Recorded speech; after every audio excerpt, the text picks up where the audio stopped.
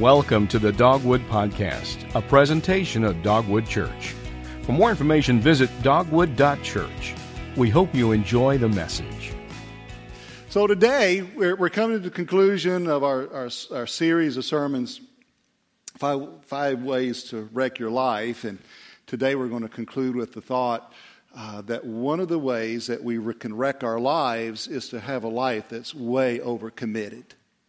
And so what happens is that, or happened in the past, is that we were able to define our schedules. When somebody asked, how are you doing? We would say simply, I'm busy. But then we found out that busy wasn't adequate enough. So we put some words around it. I'm really busy. I'm far too busy. And then we had to replace busy, and we used the word buried. How you doing? I'm buried, man. And then it got to be, I'm really buried. And then we just stopped trying to define how our lives were going. Are you there? And so basically we get to this place, it's called a tipping point, where we realize that all of the commitments, all the responsibilities, all the things that we need to get done are overwhelming, and our lives really start falling apart. And that's what we call living the life of overcommitted. Now, if I were to define one of the challenges that is absolutely true of most people who come to this church, most of you will say to me, I really do have a challenge with the speed of life. I really feel that life is just overwhelming, and I just feel overcommitted, overburdened of all the stuff that I have to do, and I'm exhausted.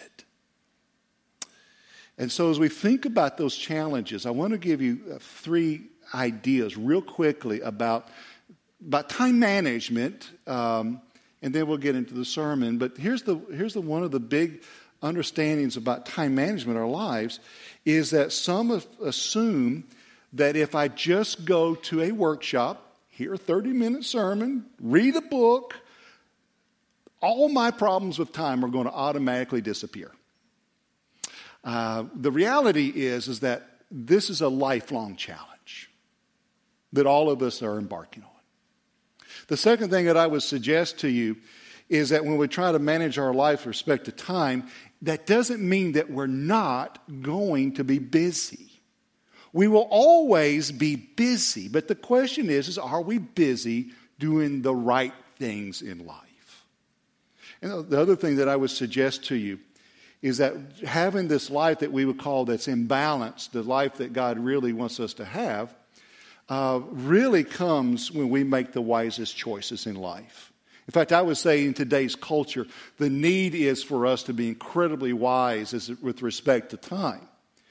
And when we realize that life really is about a series of trade-offs, and what I mean by that is that if you say yes to whatever this thing is out here that's going to consume a segment of your time, the reality is that you're saying no to something else.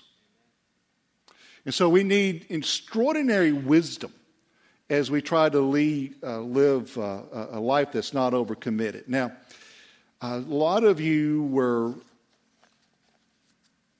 kind of affirming with the video that we showed last weekend to lead up to today's sermon. Did you like that video? The best part of it was when I got to throw the cell phone. Boy, that felt good. Wasn't mine, so I threw it really hard. But I had the line in there that said that I am a time management guru. I don't know if you picked up on that. And so what you need to know is that there's television and then there's reality. That was television. Okay, and I'll give you an example of when time got away from me recently, and actually it happened last Sunday. I knew that we had this sermon series, and the back of my left side of my brain knew we had this sermon series, and I knew that on last Sunday that we were going to have this creative little segment that I was going to be involved in. On the other side of my brain, the back of my brain, the right side, I knew that we put Serve, the workshop about serving in our church, on the same day.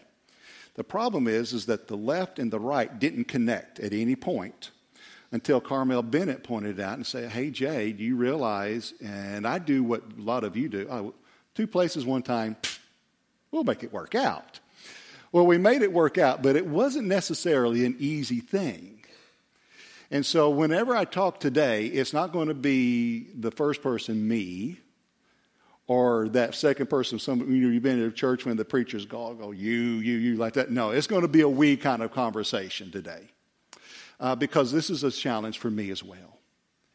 But here's the four things that I really want us to walk away with at the end of the sermon is at first that we're going to look at some of the challenges. Now, as I was preparing for this sermon, I reached out to some very wise counselors and professional counselors, and I asked them for some help. And one of the things I asked them for is, why are we overcommitted? And also, the second part is, how does overcommitment impact our lives? And I went ahead and said that as a disclaimer so that if you don't like what I'm saying, you can get on to our counselors. Don't get mad at me, all right? But then we're going to look at what the Bible has to say about it. And it will surprise us that the Bible has quite a bit to say about time and how we use our time. And then at the end of the sermon, I'm going to give you a time to reflect. And reflect what should be your next steps. Because this sermon is not going to be that 10 easy steps for you to get to use time and walk out of here with some degree of sanity. But what it should do is start the conversation of what does time management mean in my life. And I'm hearing some kind of weird noise, guys. I don't know if y'all are hearing it too. But so what are those? It's not going to be about that.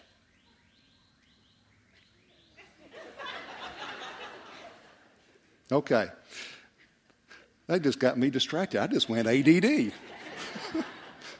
I know there was a good point, but we'll figure it out. So anyway, it's not going to be about that, but it's going to be an opportunity for you to start thinking through your life with respect to time. And actually for you and maybe your spouse, maybe you individually, start thinking through it as you leave today. Now, what we've done for you is that we put in your sermon notes, here are some suggested resources. And so you'll notice that one of the resources that we actually teach a workshop, a time management workshop called The 5 Choices. And we teach it annually. You want to watch for that. And then there's some books in there as well that we have found that would help us as we move through this topic. So let's ask the question of why do we struggle with it? Why does it seem to be such a common problem in our culture? And you might find yourselves in these as I talk about them, and that the first one is that we get overcommitted and overwhelmed in life when you have two working adults that are trying to manage a home and raise kids. Some of you are there. We get overcommitted simply because of the demands of work. And what's happening in our culture today is that many of us are told we got to work smarter, which basically means that our company is downsizing the number of employees, but still expecting the same output by people that remain, without any respect to the fact, can it be done? Overcommitted comes out of a single parent who's trying to work full-time, raise kids, and somehow have some form of life. Overcommitted happens whenever we're commuting. And so we just have to just go ahead and put it out there. Once our car gets north of the airport, we just lost 2 hours of our life that day, right? Maybe 3 or 4. Overcommitted comes as a result of the demands of raising children and just the constant demands of our kids' involvement in the homework that comes with it. It happens because of our 24/7 culture that we live in and the expectation that I have to have my smartphone on all the time. I'm expected to respond to texts or emails at all times of the night, and we don't have a time when we can disconnect. It happens sometimes, and this is kind of a weird thing, but I've seen it happen. It happens out of pride. And you've been around these individuals that get a kind of a sick gratification of being needed, wanted, and they really thrive on people asking questions and just coming through them all the time. And when you're around them and you talk about overwhelming or being overwhelmed, they kind of drop into self-pity. They go, "Oh, well, you just don't understand my time," And it's really at the core saying, "I'm getting a lot of pride out of being needed." And then they even brag about how busy they are. And they say, "Well, I've got 4 weeks of vacation. I only took a couple of days this week." Well, that's dumb. All right, if you're one of those people, one of the biggest truths I learned from my pastor is that you don't get a trophy for unused vacation time. Just want you to know that, right? It comes of all the choices that we have. Enormous choices of life. And then I think one of the latter things is that we have an overcommitted life as a result of guilt. And here's what often happens is that somebody wants you to do something, and what do? They guilt you into doing it. And out of guilt, you say yes to it. Because you want to be a nice person, you want to help people out, and you're manipulated out of the guilt. It didn't matter if it fit in your time or not, but you find yourself having to do it. So that's kind of some of the reasons, not exhaustive, but that's some of the reasons that we live this overcommitted life. But what are the results? And again, this might be you, and you might want to say, okay, that's me. The first thing is that high amounts of stress. And we live in a day when incredible levels of stress are impacting us. We live with constant guilt because we feel, we're doing this, but yet we feel that we ought to be over here, something else that I would rather do, but I'm too busy to do it.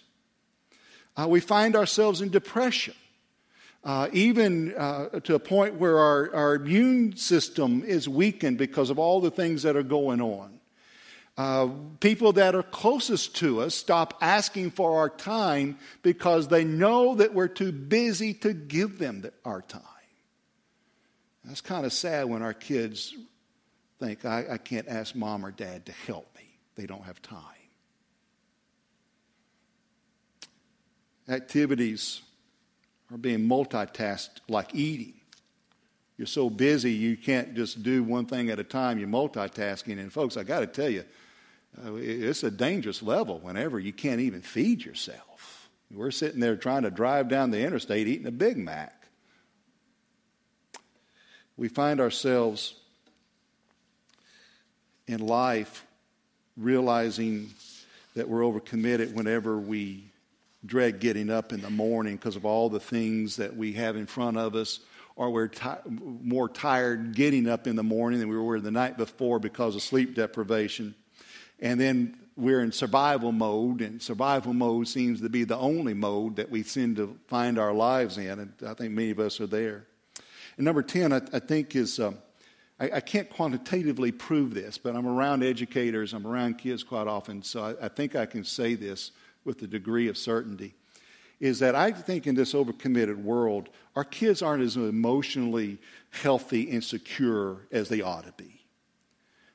Because they don't have, just downtime in their lives, that they tend not to be secure.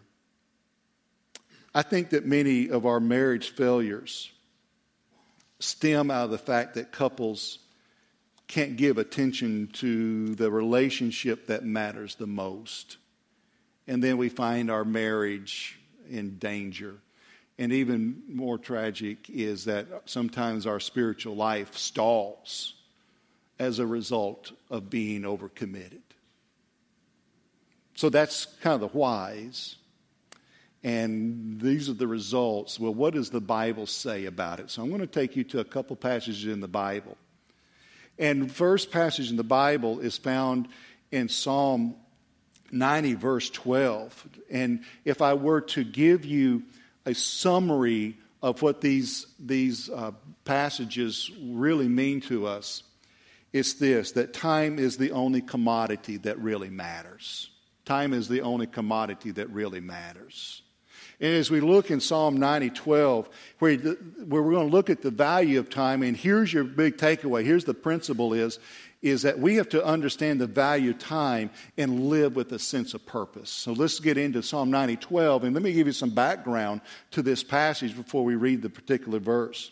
This is probably one of the most interesting psalms in the Bible, in that it is attributed to Moses. And we think that what was happening is that Moses is coming to the end of his life. We think that perhaps his brother and sister had died, and those people that are really close to him had died, and he knows that his time on earth is coming to an end as well. And so he is sitting and he is reflecting on his life, and particularly the journey of the Israelites. Now, if you want to get some more background, you can go to Numbers 14, which provides a really good background of the journey of the people of Israel. You'll remember that they were in captivity in Egypt, and God rescued them. He redeemed them, and they were to go through the wilderness into what was the Promised Land. And upon entering the Promised Land, they were to become His people, His redemptive people in life. But what happened along the way is that because the people had a rebellious heart and because they constantly tested God, the Lord decreed that instead of entering the land, that their travels would stop in the wilderness. And for 40 years, people wandered, and so that one generation could die out, and a new generation would be born that would have the heart of a warrior in obedience. And it's important to note that the first and best plan was for the people of Israel. This first generation was to go from point A to point B. But they missed it. Now here's a key concept for you. One of the great tragedies of life is to reflect back and look and realize that God's first and best plan for my life did not come into reality because I didn't listen to God's voice. And so he's sitting, and you can read the rest of this psalm, but basically what Moses does is he tries to get his arms around the eternal nature of God. And basically try to put a number on it. And his number was, all right, if I lived 1,000 human days, for 1,000. In God's perspective, that's his one day. But then he reflects and he looks at his life and he says, but now, if I live to 70 and 80, if I get to that age, it's like that. And some of you know that. Some of us have tipped over that middle age place in life. And we're looking back and thinking, man, where did life go? It's just like this. And so Moses was thinking about his life. And he was thinking about what was going on in his life. And he gets to verse 12. And he says this, so teach us to number our days, that we may give you a heart of wisdom. So teach us to number our days that we may get a heart of wisdom. And so keep in mind, Moses has seen a whole generation wandering aimlessly in the desert. There was no specific destination in sight for these people. And he really, if you had to sum up this verse, you can see it on the screen, is that unless we're gripped with life's brevity and place proper value on time, we have, no matter how long or short it is, we never gain a wise heart. Now, you can buy a smarter calendar, you can buy a smarter phone, you can do all of these things, go to all of these workshops, and you can put all these systems into place, and you might do a better job scheduling your time, but it doesn't mean that you're doing a better job spending that time. And so as we think about our lives, the key is we waste our lives when we have no purpose or sense of destination and we just drift. Which begs a question. Why do you think God put you on planet Earth? Well, let me give you an example.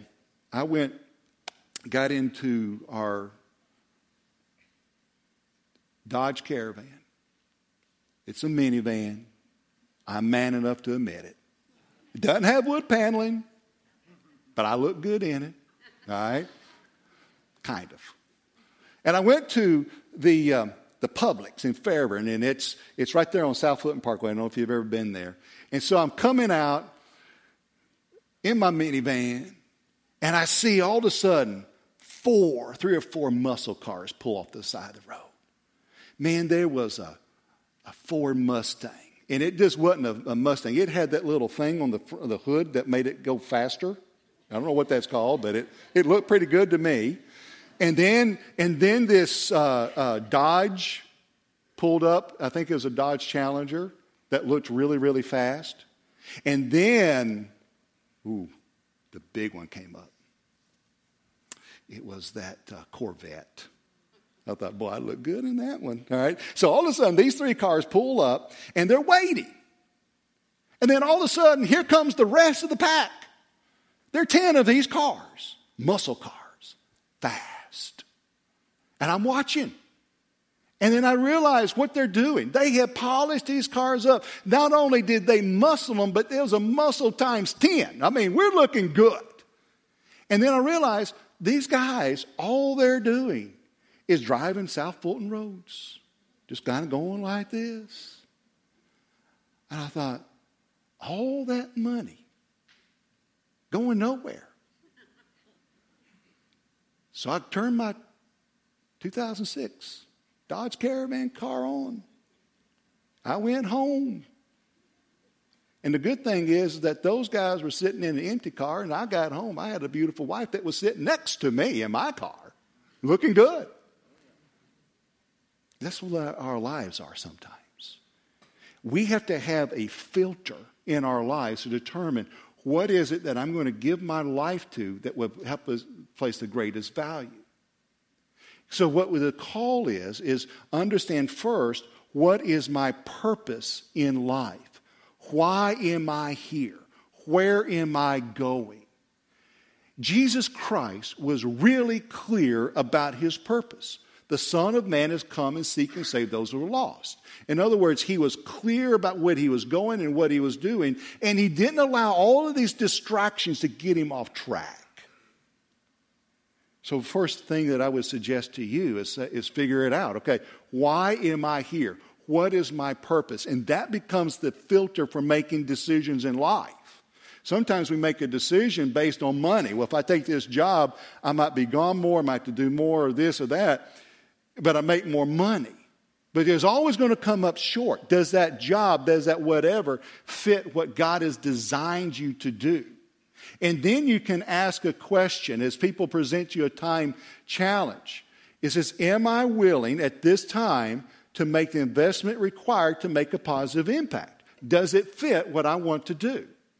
And that came out of one of the books that we referred to called Triggers. Am I willing at this time to make an investment required to make this a positive impact? But now the other thing that I would suggest, a lot of you are parenting children, and you're trying to figure out, I mean, that's the most frantic time of life. And a lot of families are just scrambling and just basically surviving. And so at the moment in our lives, now I've done a lot of things that have just killed me in a time, but this one thing we did right. I came across a book, The 3 Questions for a Frantic Family. It's in your bibliography. And I began to read it, and as I read it, it started to make sense to me that what was happening in our lives. We were just going and going and going without the idea of, is it a purposeful going? Is it something that we ought to do? How do you decide to say yes to things, particularly with your children? And so we pulled away, and one of the things that we did is that we really defined what is our purpose as a family, in that is there a Bible verse. And so we even found a Bible verse, Colossians, I think it was chapter 3:15, described our purpose, biblically from a family. And then we said, okay, if we're going to function as we ought to function, what's our purpose? And we said we exist as a family to honor God. And one of the things that we determined, Karen and I determined, is that the outcome of our parenting is that we wanted children who would love Jesus Christ. We didn't want to turn them off. And so what we then that did for us is it helped us understand these are the things that we're going to do, but it also gave us the bandwidth to say, now that's not something that we are going to do. And to the degree that, that we could, it helped us bring a little bit of sanity to our home. And so what you parents need to think about is, I need to be the parent. We need to be the family. What will we say no to? We'll come back to that in just a minute. Here's a second thought, and it's found in Ephesians 5:15. In Ephesians 5:15, Paul is writing, and notice what he says, look carefully then at how you walk, not as unwise, but as wise, making the best use of the time because the days are evil. Now, the background of this passage is that Paul is talking about the practical application of being a follower of Christ. And he's pointing out to them is that what you want to do is look carefully how you walk, how you live. And then he goes in and says, and oh, by the way, make the best use of your time. And that word means redeem the time. In the essence, the key takeaway is this. We are to steward the time that God has given us. Time is important, and it ought not to be wasted. And really, God cares about how we manage the time. And so when he says about watch closely how you walk, it has the idea of doing it with purpose. Have a purpose and direction in your life. Life is not to be aimless, nor is it a series of frenetic kind of activities and then downtime. We're to be diligent about the things that we bring and give our time to. And sometimes we have to be ruthlessly diligent about it. And when we look at this passage, Paul says, the days are evil. Well, what does that mean? Well, my brother had this statement that he would share with his high school students. He said, students, every one of us is a step from stupid. Now you think about that. Every one of us are a step from stupid. And everything that is listed in the Bible that is considered sinful, we can do those things. And we can get off track. And then he goes on and he talks about drunkenness. He says, and Paul seems to be reaching out to his readers and shaking them by the shirt. And it says, now listen to me. Don't give your life to drunkenness. Do you see that?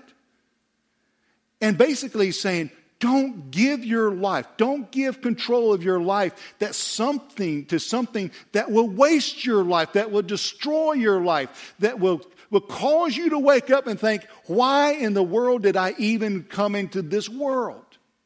And basically saying, don't allow anything to control your life other than Christ.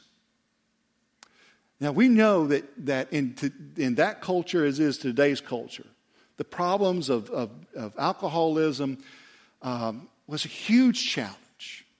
And it's a huge challenge in our world. It's a huge challenge in our church. And we want you to know that we just don't talk about it. We want to give you hope. In fact, what we're doing is that we're about to start Celebrate Recovery. And if you're caught into some habits, some hang-ups, some life issues that's keeping you from the life that Christ wants you to have, we have a ministry for you that we're about to start. Pay attention to it. And so as he looks at that, again, he says, don't allow anything to get you off track. Don't let anything to have control of you.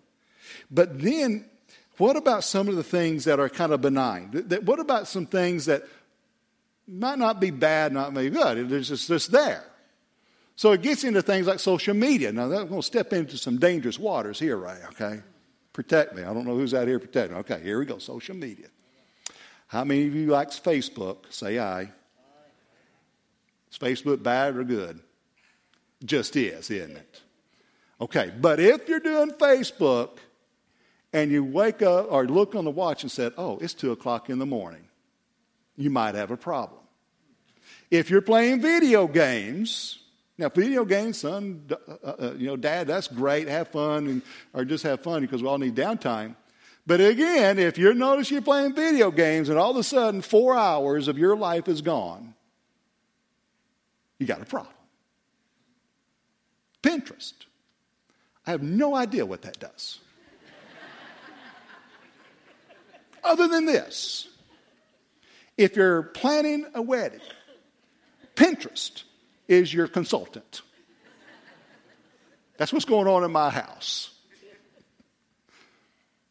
So what you look at is say, okay, now let's look at the measure of activities in our life.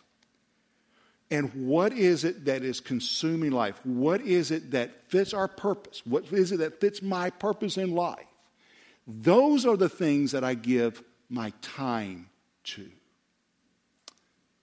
But then what about those activities that involve our children? And you know, this is just an observation. I've already touched on it before.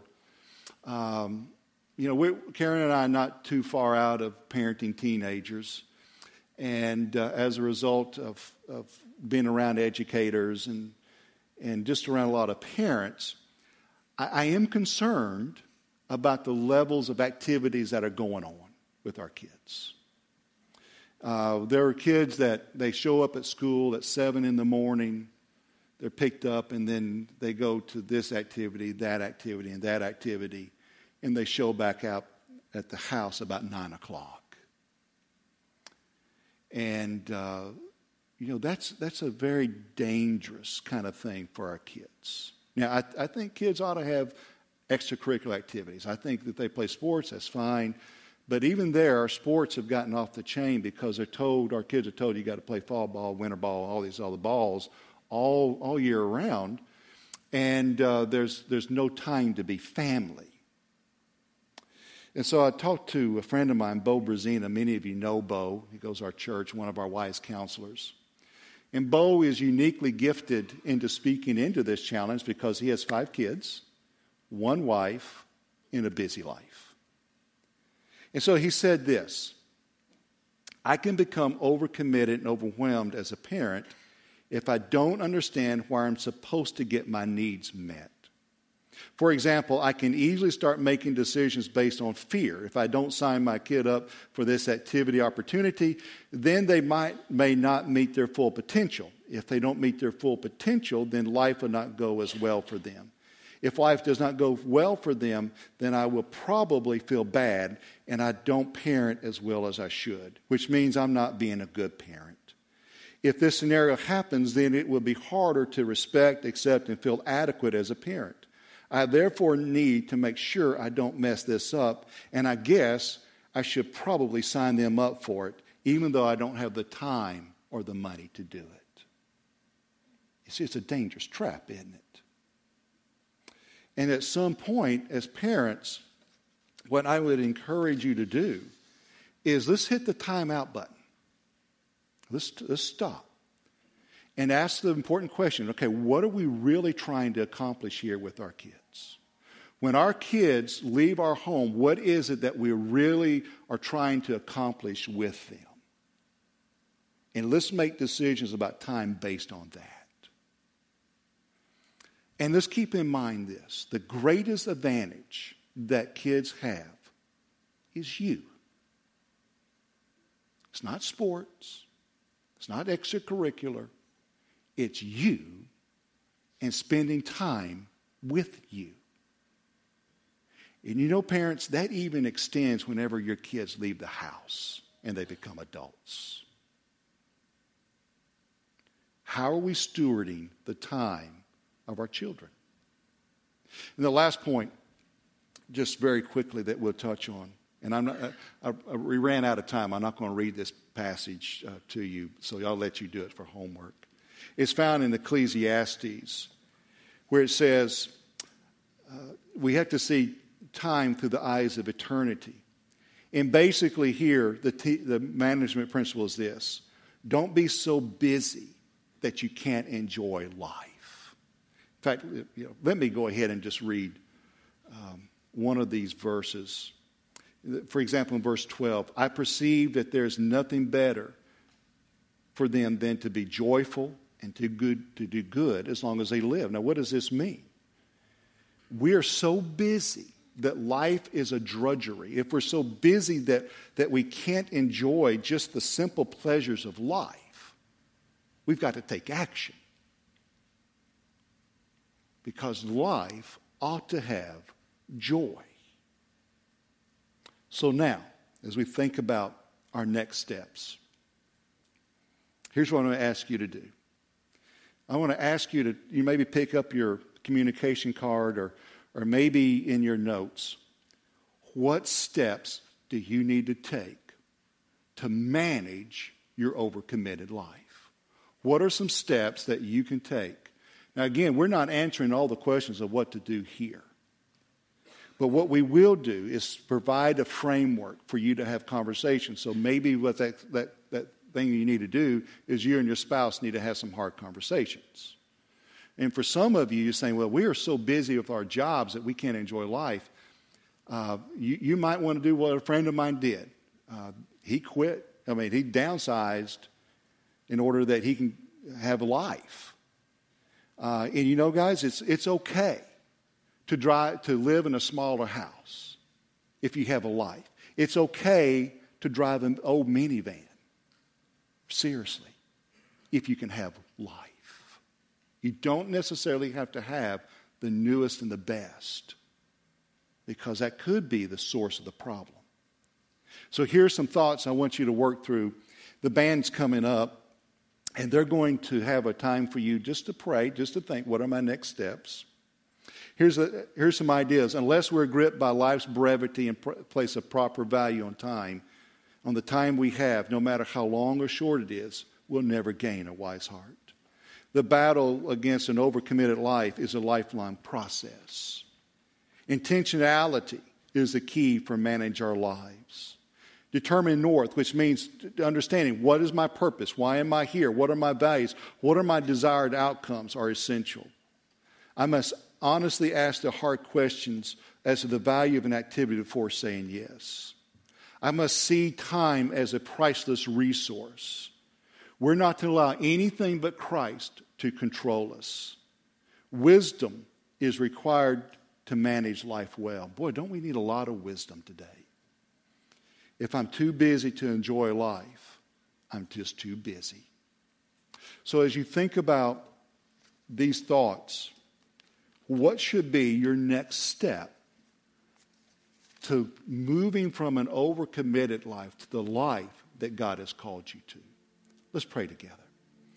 So, Father, we acknowledge that time is short. We acknowledge that life, no matter how long it's lived, is shorter than we think it is. And we acknowledge that we need to steward our time. Lord, to do this, we need wisdom. Father, give us the ability to know the things to say yes to and the courage to say no. And Father, may our lives be filled with joy.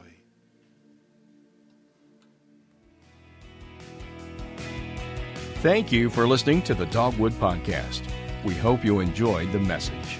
For more information and other sermons, visit dogwood.church. If you'd like to give to Dogwood Church, you can use your smartphone and text keyword Dogwood to 779-77 or click the Give link online. You can now download the Dogwood Church app for Apple and Android devices for podcast, video, and more.